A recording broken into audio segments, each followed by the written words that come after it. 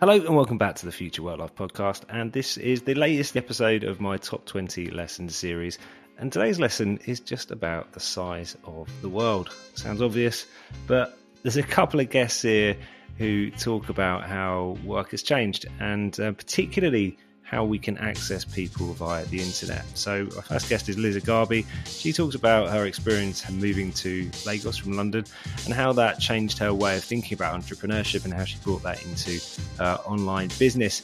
Second guest is Nicholas Cole. He's a digital writer, one of the biggest on the internet, and also the founder of Ship 30 for 30. And he demonstrates the point of why it's good to go niche, particularly as we underestimate the size of the global audience.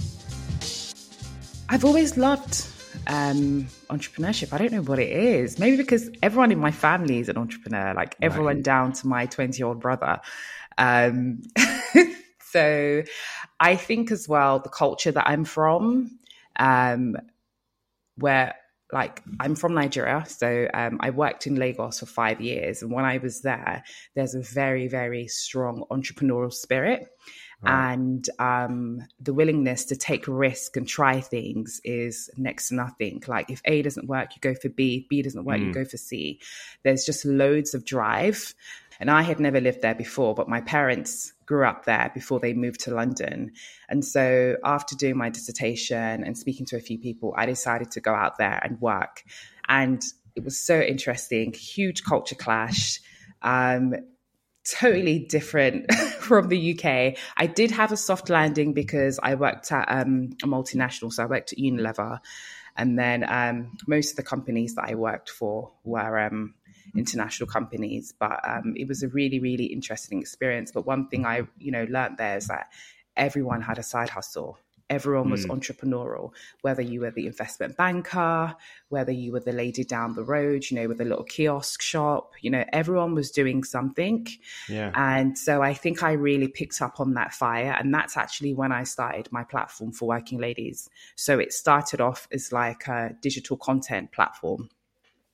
So back then we only had, and this was 2016, had the website, then we had social media. And the way that made me realize that people want this was because the page was just organically growing. And when I reached out to writers, I reached out to a bunch of people on LinkedIn that I literally just typed in either communications or writer.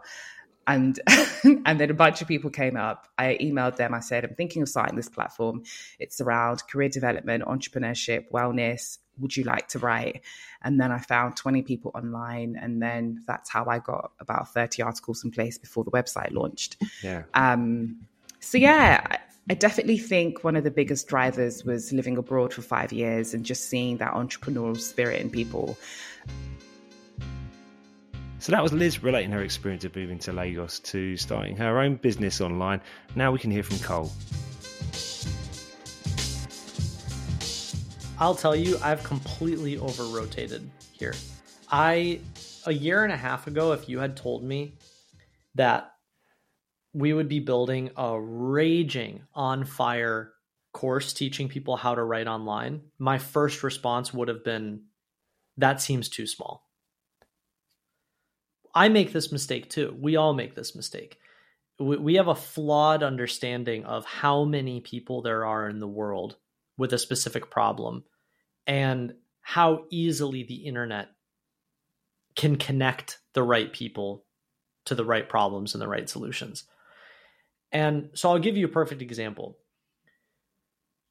Most people would say, I'm going to write, or I'm going to create a course on how to write better. Just writing better generally, right? And there's a lot of people in the world that would think that's too small, right? Oh, writing is just a small niche compared to weight loss, right? And so already the thinking is kind of screwed from the very beginning. And then it's not until you get inside that category that you start to realize that you actually need to be way more specific. So the first big decision I made, I wrote a book called The Art and Business of Online Writing. For 6 months, I debated making the title of that book, The Art and Business of Writing. Because writing is broad, and I want, quote unquote, as many people as possible. And I ultimately decided to niche down and call it digital writing, because I was like, look, everything that's in this book is about the internet. Like, this isn't, I'm not telling you to go in a log cabin and grab your chapeau and load up your corncob pipe and get to work on the next great American novel. I'm explaining to you how algorithms work.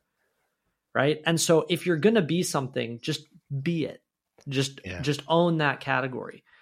And so as a result, I just cut the market in half, right? You go writing, I cut away 50%, digital writing. All right, niche down.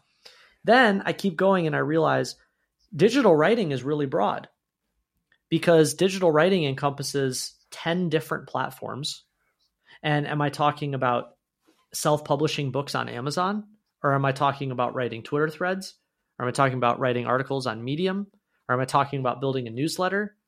Right? Each one of those, you could go down the rabbit hole.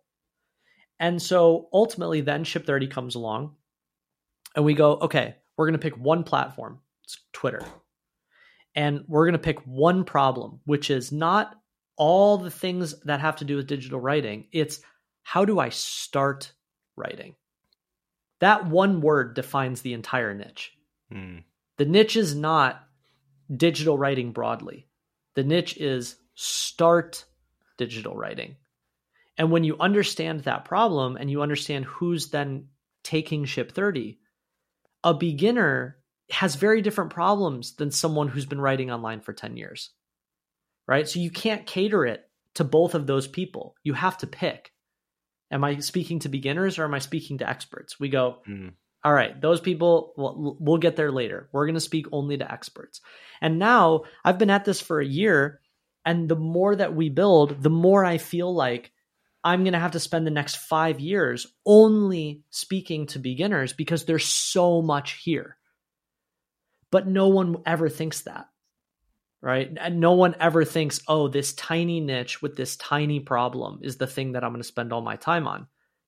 And that I think is the biggest fallacy of how this whole creator economy works, is everyone thinks they need 1 million followers and all the attention in the world. You don't. We started Ship30 was started when Dickie and I both combined had less than 5,000 Twitter followers combined. Now we both have combined, 300,000? So that was Cole talking about why you can now go niche in a global world. So thanks again for listening. See you again tomorrow.